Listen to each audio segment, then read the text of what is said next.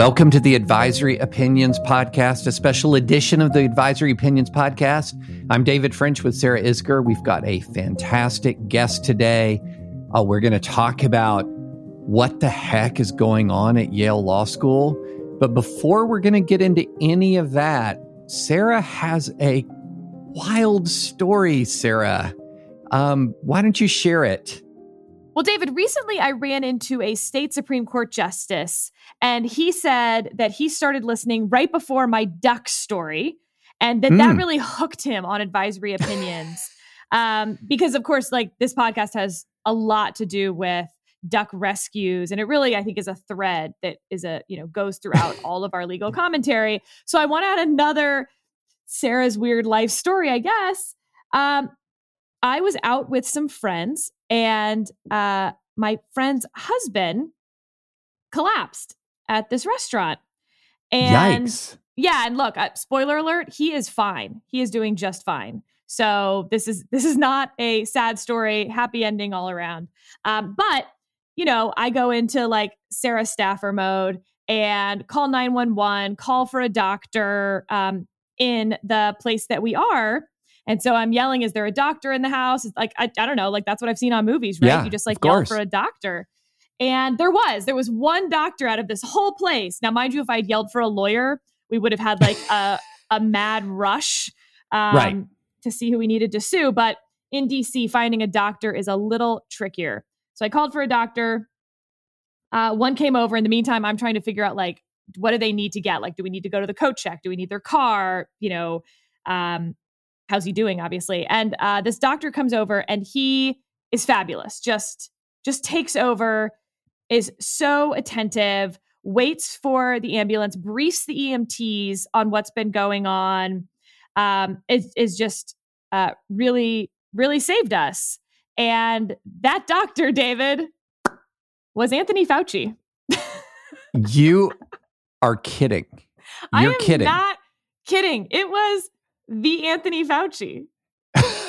And look, I know that people have their feelings and thoughts on Anthony Fauci, but I got to tell you, in that moment, when you need a doctor and your friend's in trouble, Anthony Fauci was fabulous. That's so And I'm so fantastic. grateful to him. So thanks, Dr. Fauci. Amazing. We know he's probably a friend of the pod. So thank you, Dr. Fauci. We appreciate it. Man, that is the things that happen in DC, Sarah. The things that happen in DC. Yeah, I go to Florida. I have a family of ducks. I go to DC. I just have, random run-ins with the most famous doctor in the world right now, I guess. Yeah. Probably. Yeah, well, I'm glad your friend is safe. I'm glad Dr. Fauci was helpful. Only what happened to Sarah Isger in that category. Only what happened to Sarah. But Sarah, we've got a guest. We do. So today on Advisory Opinions, we're going to learn.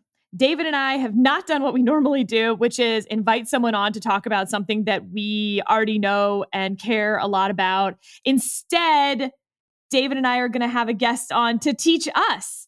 So Neil Weir is the president and founder of Equally American, and he's going to teach us both about the Insular Cases going back 100 or so years, but also a case that was just argued in front of the Supreme Court and a case pending for en banc review in the 10th Circuit. We're just going to learn a whole lot in a short amount of time. Buckle up. Also, Neil happens to be married to my husband's best friend from college, even though they didn't go to college together. It's all very confusing. But I've known Neil and his wife now for some time. So Neil, thank you so much for being here. Yeah, very excited to come on and talk insular cases and talk territories. Yeah. So, okay, let's start with the Insular Cases. Tell us everything we need to know. Yeah, so the insular cases are a series of Supreme Court decisions that many, if not most lawyers, I would say, have never heard of, even though they probably should have. They're a series of decisions decided by the same court that decided Plessy versus Ferguson, and they established a legal framework shortly after the United States acquired overseas territories following the Spanish-American War that essentially established a framework for the United States to have a colonial empire. Now, of course, the United States was founded on the exact opposite of that, a rebuke to colonial rule, an anti-imperial constitution. And yet the United States found itself after 1898 in the early 1900s with these overseas territories with large populations of people who didn't look like or speak like, your kind of typical white Anglo-Saxon Protestant person in the United States at that time period. And this kind of presented difficult questions for the United States, both politically, where questions about overseas expansion really defined the presidential election in 1898 between President McKinley and his opponent, William Jennings Bryan. And eventually these issues spilled over to the Supreme Court, where Congress and the executive branch were really looking, and the American people were looking for answers. Can the United States have colonies? Does the Constitution follow the flag? And in a series of very deeply divided opinions, the Supreme Court basically said, no, the Constitution doesn't follow the flag to these areas. The United States can have colonies, and really began what has now become a 123-year period, which is longer actually than half the time the country's had a constitution. So this is like a lot of American history where the United States has essentially been a colonial power because of these decisions that the Supreme Court made in the early 1900s. Now, what's problematic is that, unlike a lot of other kind of racist Supreme Court decisions that have been overruled or, addressed through constitutional amendment, these remain good law. The Supreme Court has not overruled them. The United States Department of Justice continues to rely on them to deny constitutional rights in the territories. So this is still very much a live issue today.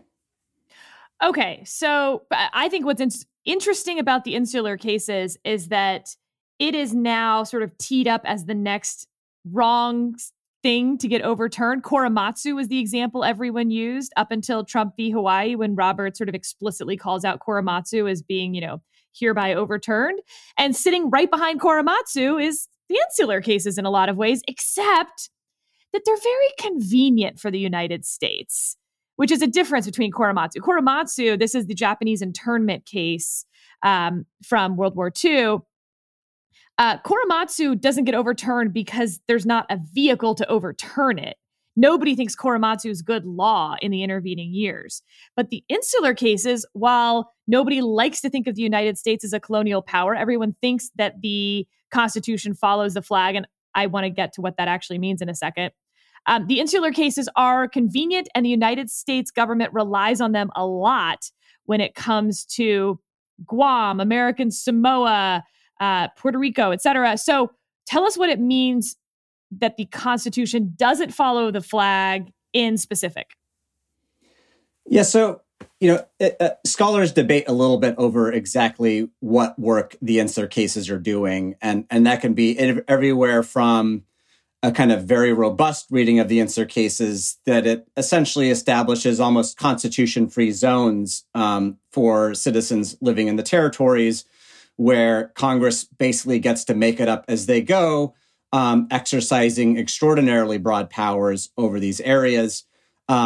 There's also a view among scholars that the Insular Cases actually, when you look at them, and I would ascribe to this view, are actually fairly narrow. They addressed a very limited set of questions, particularly constitutional questions about the uniformity clause in Downs versus Bidwell, a number of cases addressing jury trial rights during a period in American history where the Supreme Court hadn't gotten around to, incorporating the jury trial right even as against the states. And so the decisions themselves are fairly narrow in scope, but the consequences have been very broad, with really the biggest consequence being this idea that it's okay for the United States to have territories that are not on the path to anywhere. So before 1898, the United States had territories. From the very beginning, the United States has had territories. They were always understood to be on the path to statehood. So the United States could acquire territories in order to create future states. And this is something that scholars like Gary Lawson have written extensively about. But what switched was it's like, well, we have these new areas. We'd like to keep them. We'd like to have total sovereign power over them.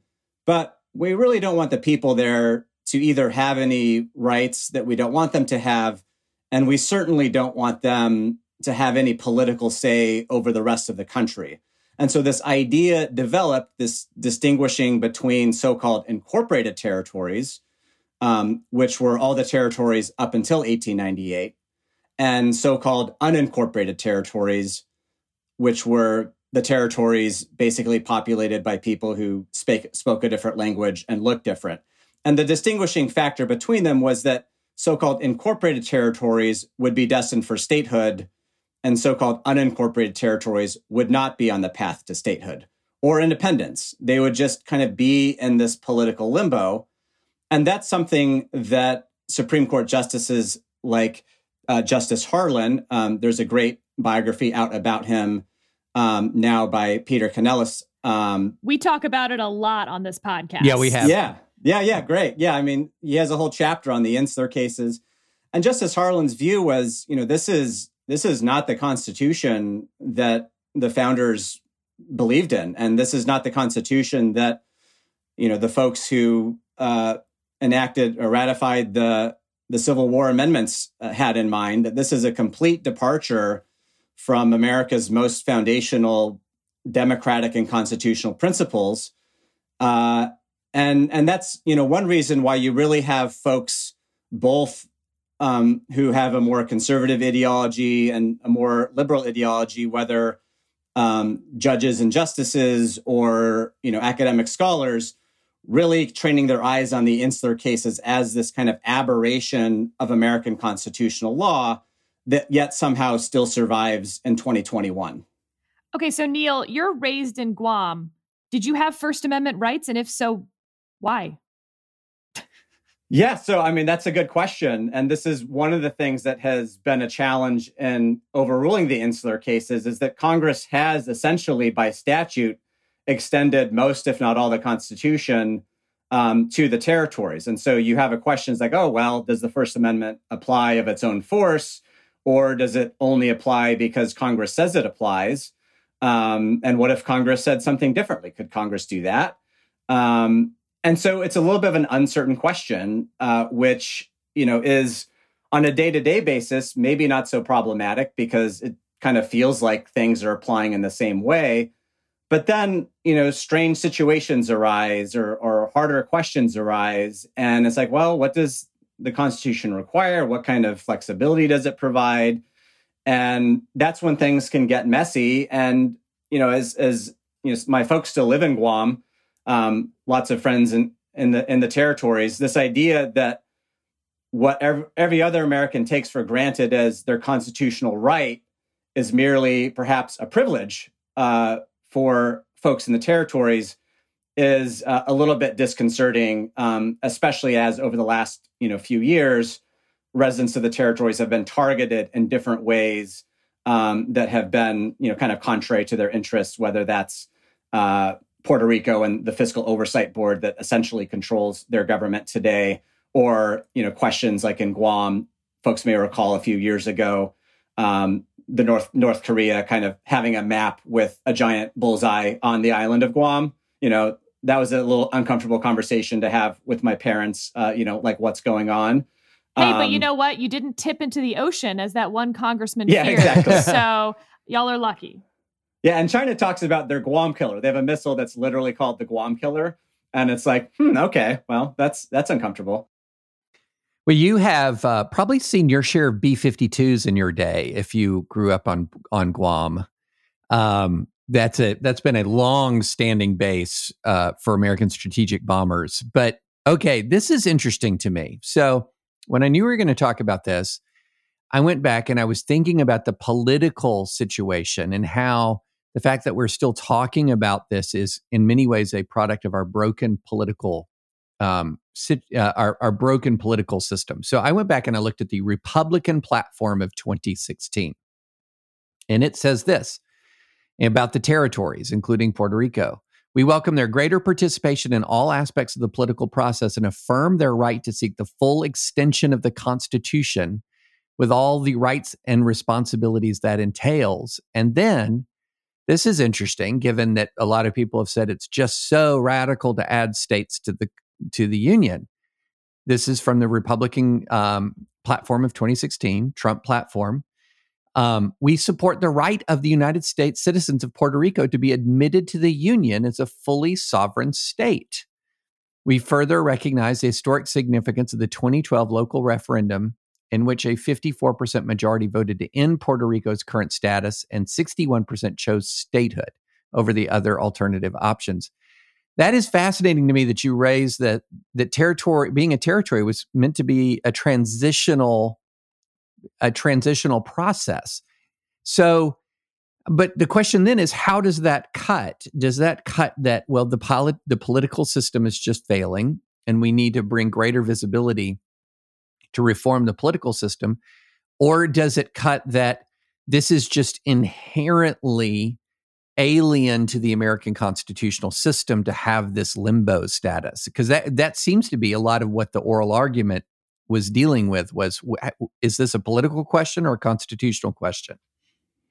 Yeah, and I would say that it's both and that they interact with each other. So, one of the things that our organization has focused on, and I used to work on the Hill for Guam's non-voting delegates, so I kind of got to see some of the, political powerlessness of the territories firsthand, is, most folks inside the Beltway maybe don't even realize that the United States has territories, much less that there's a democratic deficit that needs to be addressed.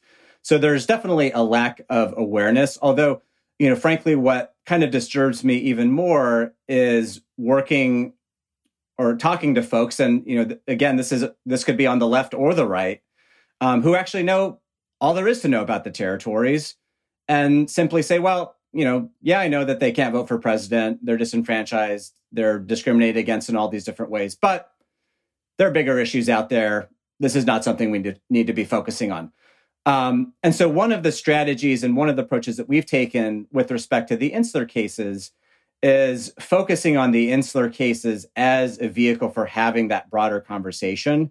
So just as you really couldn't imagine in the 1960s, like the Voting Rights Act of 1965 or the Civil Rights Acts, Congress taking those actions in the absence of the Supreme Court overruling Plessy versus Ferguson and Brown versus Board, I think it's really necessary for the Supreme Court to kind of clear out that underbrush and say, the Insular Cases were wrong now, wrong when they were decided.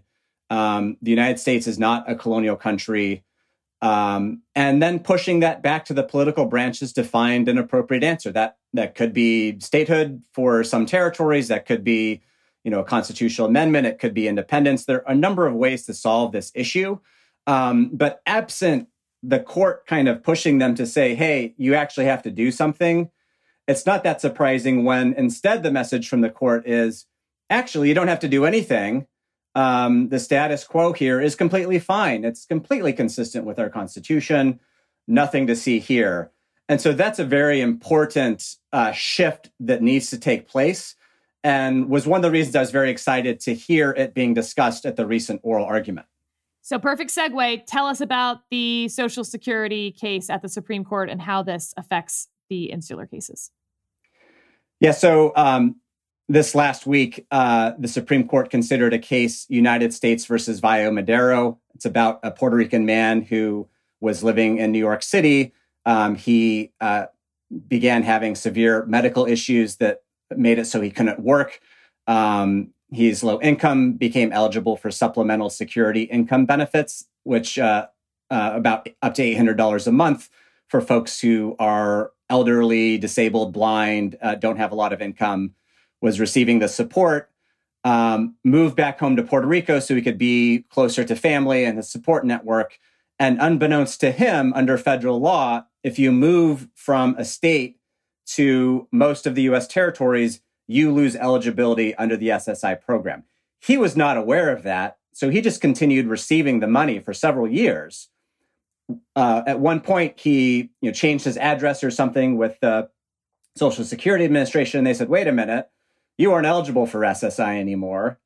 And they let him know that they thought he owed them money, actually, not by even sending him a notice, which would have been nice, but by actually filing a federal lawsuit against him in federal court. I mean, I don't know at the U.S. Attorney's Office in Puerto Rico, like if they just don't have other things going on.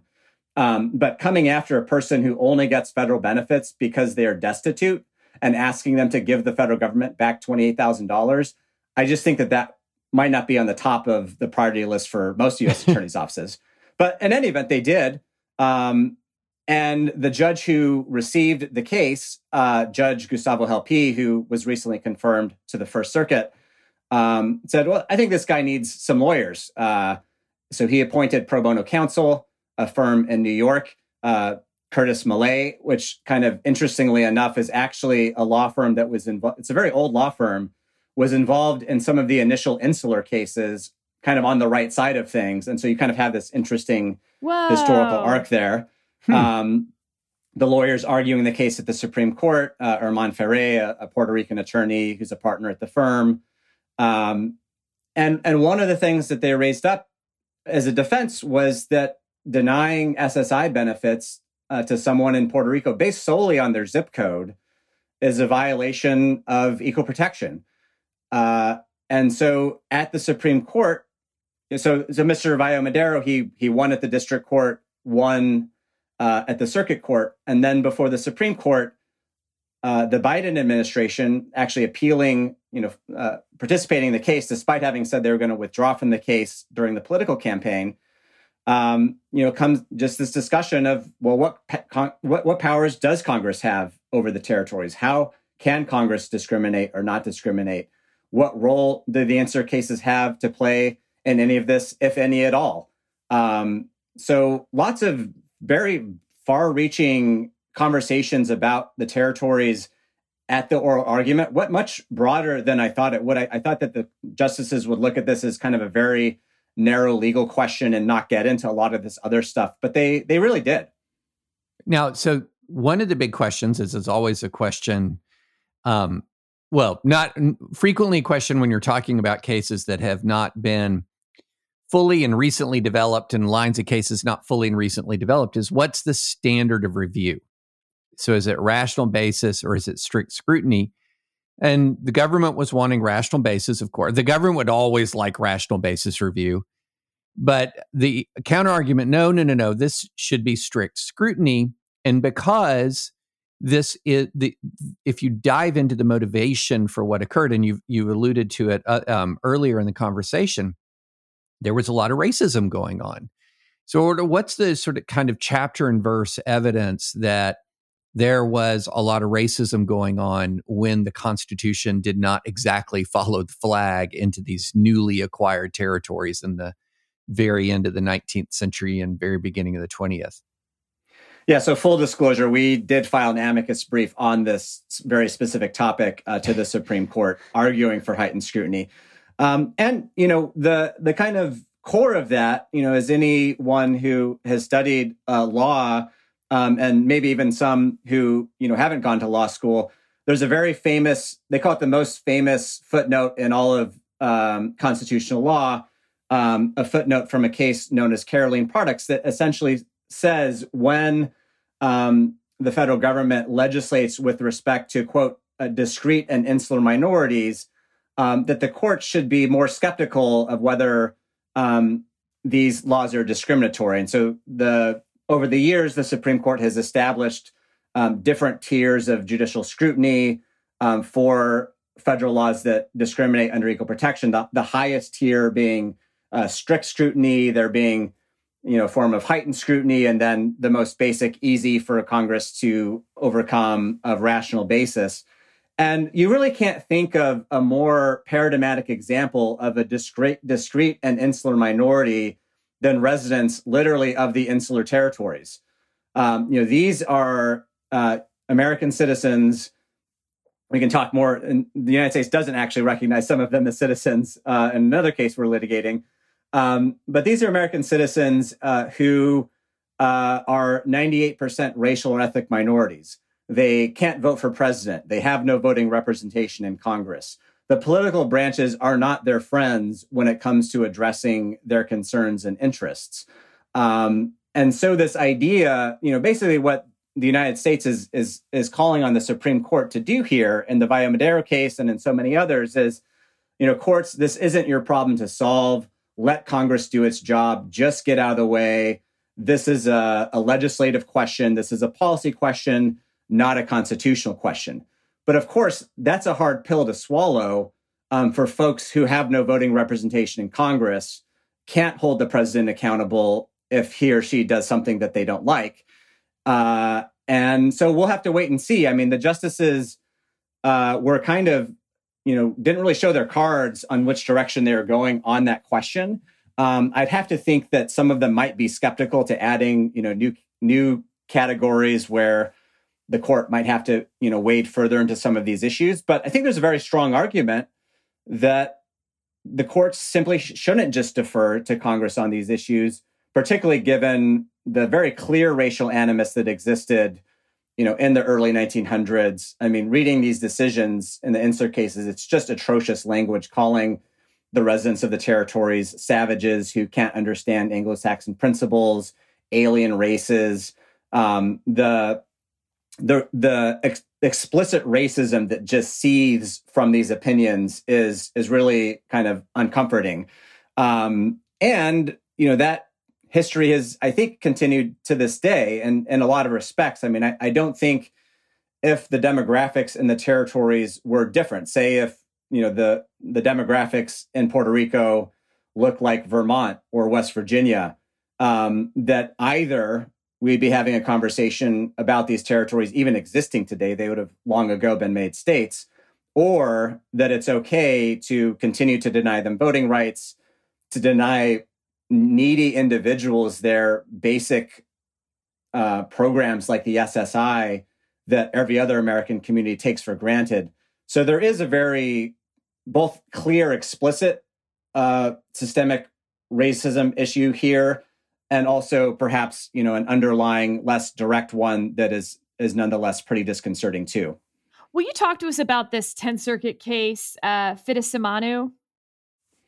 Yeah, so this is a case that we're litigating on behalf of clients who were born in American Samoa and who, under federal law, are recognized as U.S. nationals. So they have U.S. passports, but they're denied recognition as U.S. citizens. So they have a U.S. passport, you flip to the back, and there's a big stamp in it that says the bearer is not a U.S. citizen. So what are they citizens of? They're citizens of nowhere. They have no citizenship. Their nationality is that they're American, but they bear all the responsibilities that come with owing permanent allegiance to the United States, as federal law recognizes. Can they be drafted?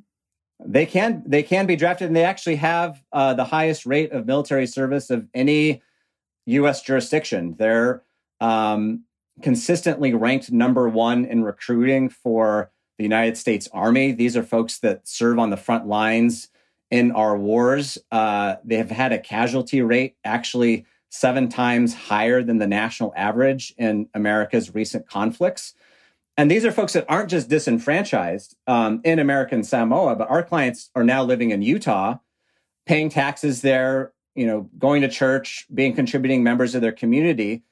And they not only can't vote for president, they can't vote for their governor, they can't vote for their local school board. And the solution that the federal government has argued is like, oh, well, you can naturalize if you want, which is just a very strange concept to be asking people born on U.S. soil who are recognized as being Americans being required to go through the naturalization process, which, of course, they could be rejected from. So the United States in these cases, and this is the Biden Department of Justice, this is the Trump Department of Justice, this is the Obama Department of Justice. So it's not something that's kind of partisan or ideological in that sense. They've continued robustly relying on the Insular cases to argue that citizenship in the territories is a question for Congress, not a question answered by the Citizenship Clause of the 14th Amendment, which was drafted and ratified shortly after the Civil War, which, for the history buffs out there, had a lot to do with the territories. More than half the country at the time actually was constituted by U.S. territories.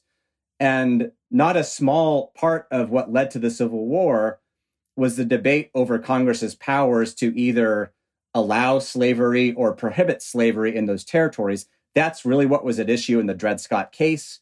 And so, the framers and ratifiers of the Citizenship Clause thought very deeply about this question. And it's clear from the legislative record, from Supreme Court statements shortly after the 14th Amendment was ratified, that they wanted to make clear that if you're born anywhere on sovereign U.S. soil, whether that's a state, D.C., or a U.S. territory, you had a constitutional right to citizenship that could not be taken away by Congress or a state legislature or elected officials in the territory. And yet this is exactly what the United States is arguing today in the 10th Circuit. At the district court level in Utah, we won our case. The district court judge recognized that based on the text and history of the Constitution, people born in U.S. territories have a constitutional right to citizenship. At the 10th Circuit level, we lost 2-1. There are actually 3 separate opinions, a very strong dissent by Judge Bacharach, and then Judge Timkovich and Judge Lucero, each writing their own separate opinions. We've sought en banc review of that decision. Briefing on that has been complete now for a couple months without any action taken. So, it seems like the 10th Circuit is doing something here. What that is remains to be seen. And so, query what the Department of Justice's position is going to be on this question of birthright citizenship, on this question of what do the Insular Cases mean today. And, we may have some more answers to that here soon. And there may be another vehicle at the Supreme Court where in some ways they'll actually be forced to more potentially more directly address some of these issues of the Insular Cases and what the Constitution means in the territories. So let me ask a rather grim hypothetical, because in reading some of the summaries of the Supreme Court case, it seemed the oral argument wasn't necessarily a fountain of optimism for you. So what is the prospect, if any, for legislative reform, or is this just sort of mixed up in the, is it just sort of stagnating in the stagnation that is Washington right now? So there's actually, I would agree with you on the prospects at the Supreme Court. The argument wasn't as bad as I thought it would be. And what's kind of interesting, actually, is the court could actually overrule the Insular Cases and still rule against Mr. Valle Madero. So the two aren't directly connected necessarily. That would kind of be a worst case scenario in a certain way. But the Biden administration, the view that they've taken is that, this isn't a question for the courts. This is a question for the political branches. And they actually are pressing hard on that front. So, President Biden has promised to address a lot of these federal disparities issues legislatively. With respect to SSI benefits, it's actually in the current draft of the Build Back Better Act, the reconciliation bill. So it looks like Congress may be poised to act favorably on a number of these issues that the territories have been pushing for decades. I don't think it's an entire coincidence that this is all happening at the same time that a Supreme Court case is happening on these issues. I think the two go together. But I would love to see Congress act on this before the Supreme Court issues its ruling, whichever way it goes. And Congress should act. I mean, these are basic fundamental benefits that every American should be able to take for granted, whether you live in Maryland or Virginia or Puerto Rico or Guam. It's time to address these discriminatory federal benefits programs. But then beyond that, there's more thorny questions of status and voting and other issues that, are perhaps a little bit more difficult for the political branches to act on without some kind of significant push from the Supreme Court.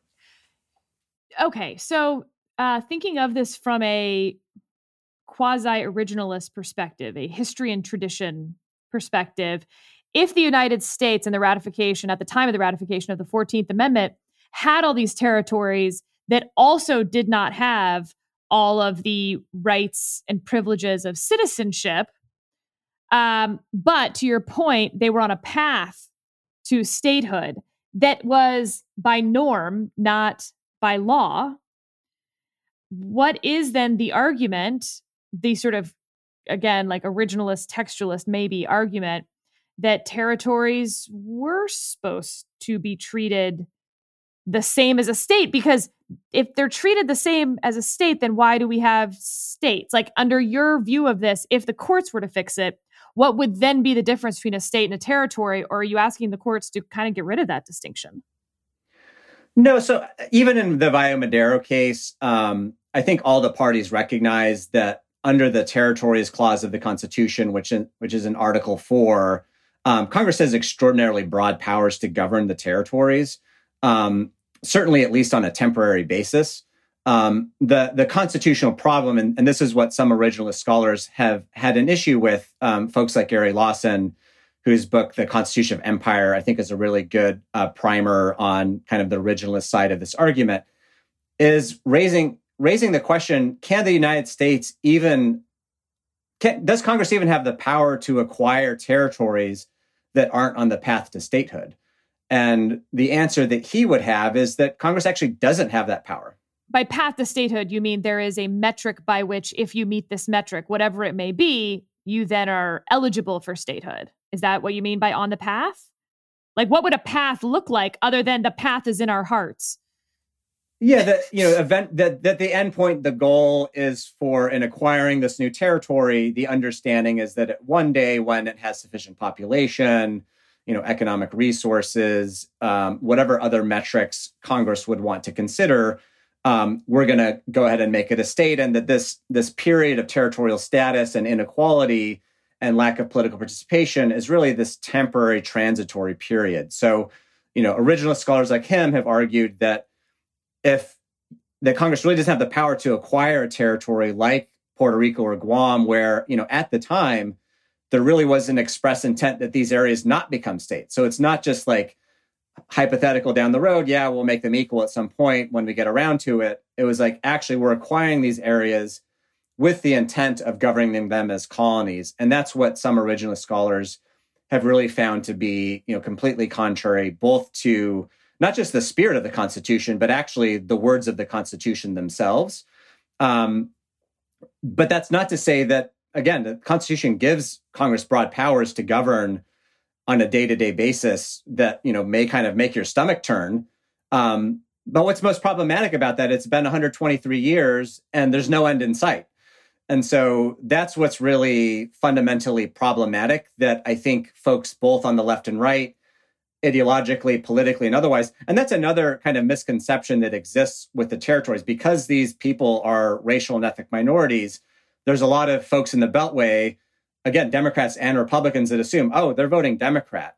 But going back to your question your comment on the Republican Party platform, if Puerto Rico was a state and there was a Senate election held tomorrow, the person who would win that election is Jennifer Gonzalez Colon, their current resident commissioner, who's a Republican. Which is why the RNC was so bullish on this whole thing to begin with. I was at the RNC for the 2014 cycle. Yeah, Guam's had more Republican governors than they've had Democratic governors. And I think we're seeing this, even politically in other elections today.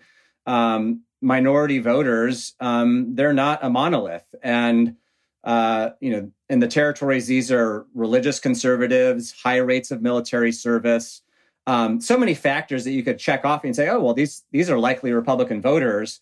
And, that's why I think the Republican Party can and should be, reaching out and making inroads and trying to address these issues just as the Democratic Party should. I'm so glad you've put a pin in the military service issue. When I served in Iraq, there was a ton of guys from Puerto Rico. It was really interesting. So, we had two states, or one state disproportionately represented, Texas, because, well, the regiment was based in Fort Hood. And what was the other jurisdiction disproportionately represented? Definitely Puerto Rico.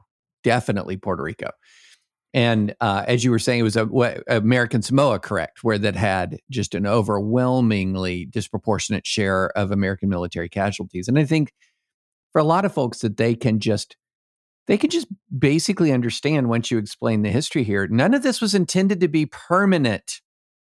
And if it was intended to be permanent or sold as being permanent, as controversial as the whole colonization project was in the late 19th and early 20th centuries, it would have been far more controversial than even that if this was intended to be a complete departure from the practice of transitioning territories.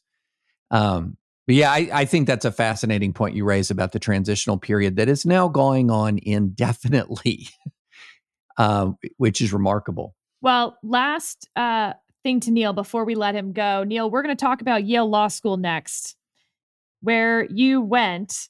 There's been some drama as an alum. Do you have any, any thoughts on the drama? We're going to explain the drama after you leave, but just overall. Yeah, I find it, I always find it interesting when, national newspapers or media outlets like cover what's going on just at an academic institution. Like, it's when I was there, it's like there'd always be like dust ups over whatever issue of the day, kind of, young students being students. And these controversies, I feel like often can kind of get like blown out of proportion when at the end of the day, it's like, I don't know.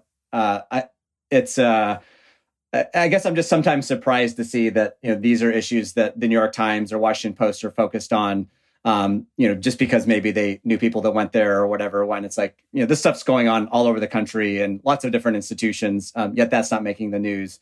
So yeah, I just kind of try to like steer clear a little bit from it and take it with a grain of salt, but I get why people get fired up about it too. Well, Neil, don't undermine my Sunday newsletter, which is going to be about a different academic institution, Liberty University, the largest Christian university in America, and its total moral collapse. So that is going to be of national interest, I assure you. But first, we're going to talk about Yale Law School's total moral collapse. Then we're going to talk about Yale's. We're going to let you off the hook here. Thank you so much. Neil is the president and founder of Equally American. You can go to their website, equalrightsnow.org. Really lots of information that you can find on there about the Insular Cases and what all they're doing now if you found this super interesting like I did. Thanks, Neil. Thank you. Have a good one. All right. Sarah, that was a great guest. Thank you for bringing another FOS, friend of Sarah, onto the pod. They never failed to disappoint. You have great friends. It's fantastic. Yeah, this is like friend of the husband of the pod in-law. But yeah, Neil's great. Well, it still counts. All right. Your thoughts on Insular Cases? I think they lose at the Supreme Court, but I think they're going to get an interesting opinion from Justice Gorsuch, of course, of the McGirt, Oklahoma Indian Territory case. Because what I take away from this is that Congress should have metrics by which a territory gets to decide whether they're going to become a state. Now, what gets a little complicated is Puerto Rico did have a referendum in 2012, but then, of course, it was like, well, this isn't the right way to do this. The referendum wasn't worded correctly, and there's been all this drama over the 2012 referendum. So this does get really complicated. But unfortunately, I just think the Constitution, because at the time of the ratification of the 14th Amendment, there were so many territories, it never made the distinction really between this path to statehood idea versus not, even though I agree that it was assumed. So I think there should be a path to statehood, metrics that territories have to meet because of exactly this problem. Otherwise, you're just in this forever territorial limbo. America is not a colonizing country. That's not our ethos. And yet here we are doing it for 120 years. And it clearly had race-based reasons why these territories were never on the path to statehood. That's not in question even a little bit for me. Yeah, I think there's a distinction between the sort of the constitutional, there's a distinction between sort of the purely constitutional aspects of of American citizenship and the day-to-day governance aspects, and that there might be a different kind of day-to-day governance, including tax structures, et cetera, in the territories, strikes me it's much less offensive than the idea that the Bill of Rights, for example, is going to have some sort of limited applicability outside of the 50 states in U.S. territories. And that's an imperfect way of saying it. But I see there a difference between fundamental social compact stuff and routine governance stuff. And that's where I see kind of a difference. Fair enough. Shall we move on to Yale? Let's move on. Okay. There's been a lot since we last talked about Yale. Oh, gosh. Yeah. Can I just say one thing super fast? Yeah. I'm so glad we didn't go to Yale. Okay, let's catch people up. So the last time we talked about Yale, it was the email from the Native American Law Student Association member sending out an invite to a Constitution Day party that was co-sponsored by the NALSA, the Native American Law Student Association, and FedSoc. And he referred to it as the NALSA Trap House, his home, and said that they would serve expletive alert, basic bitch American food like fried chicken. This, of course, created a huge controversy. There were complaints. He was called in to the administration where he felt that his bar admission was threatened, that they said that this could affect the moral qualification aspect of the bar admission. So that led to all sorts of feelings from everyone, it appeared. But it didn't stop there. David, we have 3 more Yale Law School controversies that have popped up over the last month. I just want to run through them quickly and then we can talk about them. So first, it turns out that the NALSA student is not the only one who was called into the principal's office over that email that he sent. Oddly, the president of the Federalist Society was called in to talk to those same Yale Law School administrators. He spoke about it at the Federalist Society Yale Law Alumni Breakfast. So David Latt has written this up for us. So I'll be reading some from David's write-up of the Yale FedSoc president's retelling of this story. Now, remember, he didn't send the email. He didn't approve the email. He didn't know about the email. His organization had co-sponsored a Constitution Day event, sent out their own email about it that nobody has any issue with. He was told that, this is his quote, him quoting rather the Yale Law School administrator, "I think you, as a cis-het white male, decided to have some fun and convinced a man of color with a backyard to send out an email announcing a costume party where it wouldn't be frowned upon if people came in blackface to eat some fried chicken while dancing to trap music." Gosh. Whoa. Gosh. And as David Latt mentions, by the way, as a person of color, he says, "I'm amused but also annoyed at how white people always seem to be the only ones with agency in situations like this, with everyone else as either a victim or puppet. It's insulting to Trent Colbert, the NALSA student, to assume that he sent the Trap House email only because he was put up to it by a white man."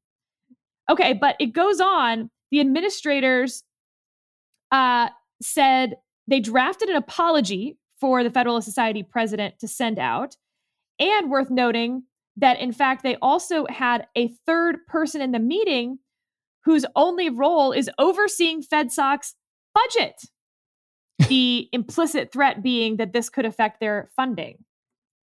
So that's kind of wild. Also unclear what they would be apologizing for. As David Latt said, "I'd love to see what exactly the draft apology said, given the organization's manifest lack of involvement with the email.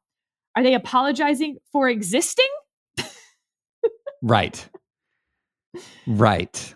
I mean, very strange. And again, similar to the situation with Trent Colbert, or Colbert, I'm sorry, I forget which one it is. The implicit threat that if you don't send this apology like the Yale administrators want you to, they will find ways to retaliate against you. In Trent's case, through the bar admission. In the FedSoc president's case, through the funding for the Federalist Society at the school. Very strange. Okay, so that's number 2. Number 3 is then it comes out that those same administrators, the one in particular who said that he thought the Federalist Society president had fun with a man of color by convincing him to host a blackface party, even though there is no reading of the initial email where you could possibly think that blackface was remotely involved, suggested. I mean, nothing. He also suggested to the Yale Law Journal to have a training from someone named Erica Hart. I believe that they have mentioned how much they paid for this training. It was certainly in the tens of thousands of dollars.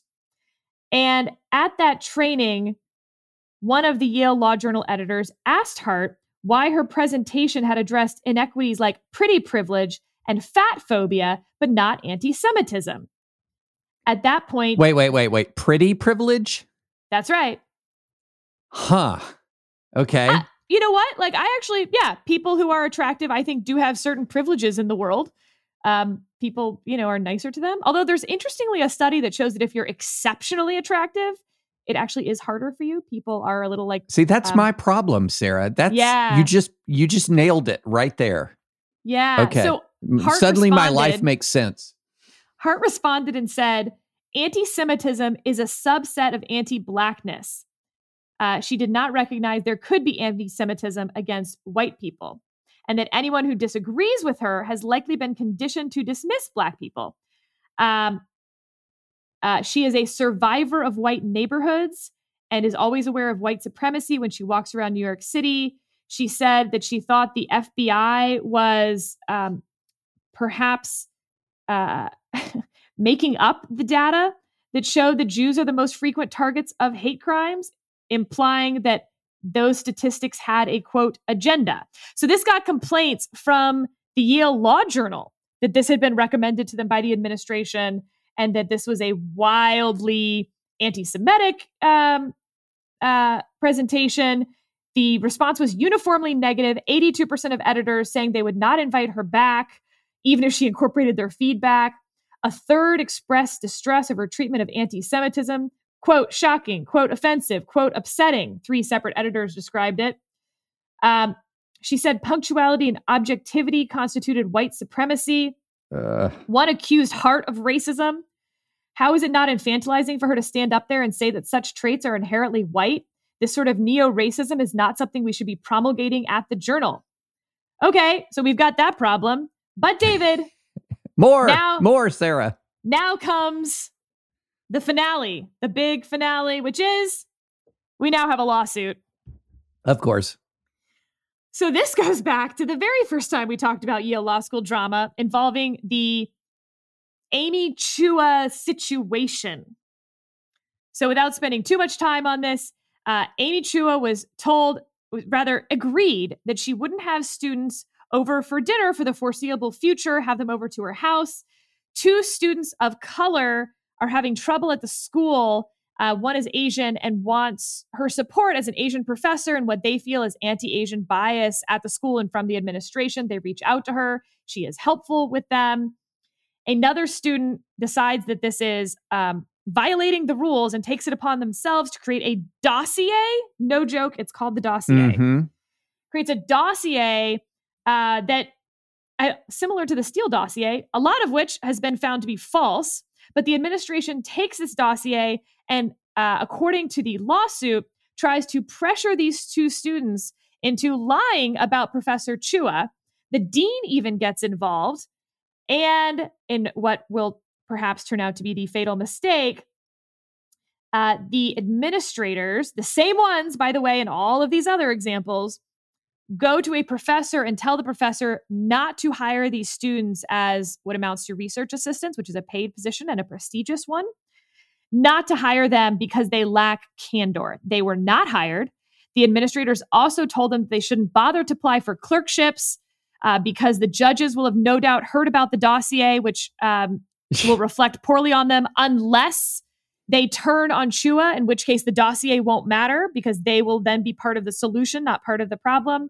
They decline to what they say lie.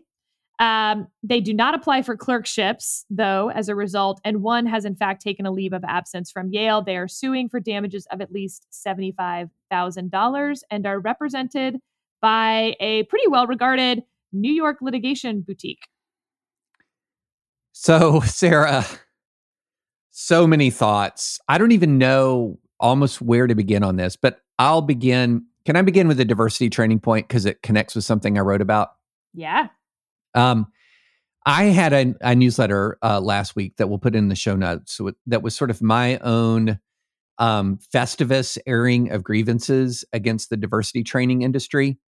Because what's interesting about it, so one, you hear these elements of diversity training, and they're just not only shockingly dumb, but in many ways actively racist, right? So, they're ascribing certain kinds of traits to people purely on the basis of race.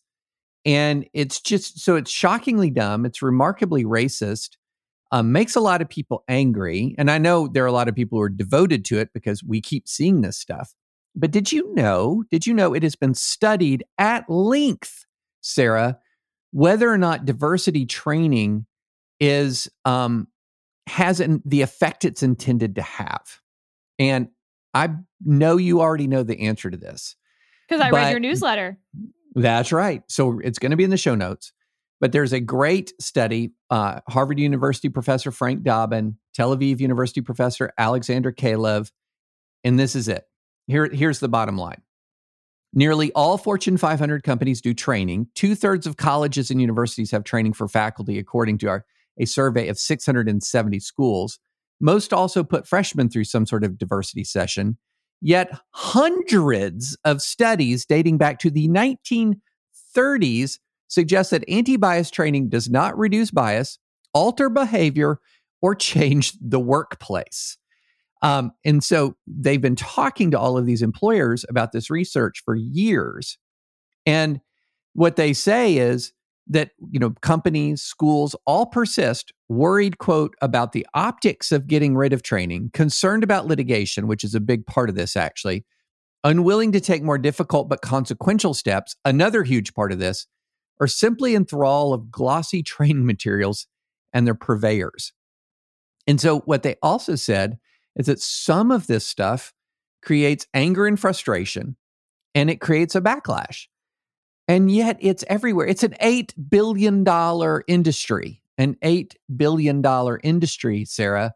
And so this is something that I think is worth drilling down and focusing on at least a little bit, because this is one aspect of the why Yale question. Why talk about Yale? Because it's representative. This diversity training piece is representative of the kind of materials and the kind of trainings that people are being subjected to that an awful lot of people just rightly totally reject, and rightly makes them more than a little bit angry. So that's one. The other one is, look, again, why talk about Yale? It is an institution that disproportionately produces American leaders, for good or ill. It just does. And when this kind of bias and extremism, and I understand these, Yale administrators are entitled to a point of view. They can be progressive, fine, great, be progressive. But this sort of biased and frankly intimidating way in which they're trying to interact with their conservative students, and then the bad faith assumptions that are inherent in the way they operate with the Federalist Society and others, that is deeply troubling for the message that they are sending to this, again, disproportionate leader class that they're educating right now. So those are my just initial off the top of my head thoughts. Well, it's going to get worse before it gets better, I think, for Yale. So first of all, Dean Heather Gerken is up for renewal of her deanship. That has, it was supposed to happen now. It has been put on indefinite delay. So we don't know when or if that'll happen. And nothing has particularly happened to the two administrators in question. One is the associate dean and the other is the diversity dean. However, Dean Gherkin did send out a school-wide email where she said that those two administrators did not strike the, quote, appropriate balance in the email they sent out to the school, calling the Trap House email, I believe, explicitly racist was what they called it. But look, here's my beef. They are taking the high horse of, saying Federalist Society has no place on their campus, that it's a, racist organization, and therefore if they're co-sponsoring an event, there's overtones of racism anytime they're co-sponsoring it. Okay. But then you can't take credit for the clerkships that those students are getting with Federalist Society judges. And that's exactly what's happening. They're reaping all the benefits of having a robust Federalist Society on their campus while acting like, they're doing all they can to quash the Federalist Society in the name of progressive justice.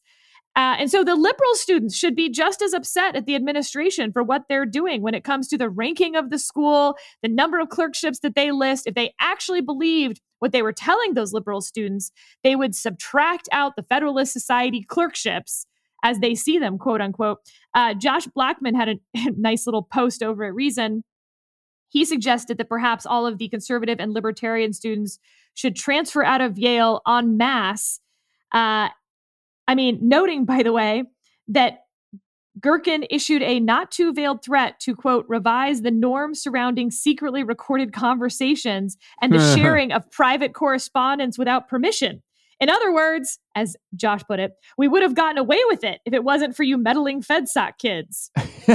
And he notes that no doubt Notre Dame would be happy to take all of these students who, of course, already have clerkships or will have them, and that perhaps Justice Thomas could even bring his RV over to Yale and drive them on a refugee mission to South Bend.